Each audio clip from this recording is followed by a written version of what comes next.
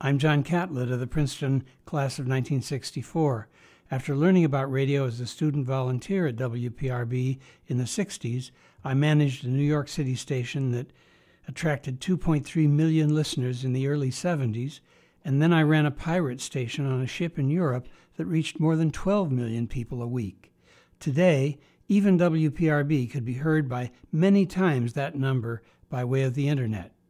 We're still around and still growing because of our programming ideas. So listen to WPRB for the best of what radio can be in the future.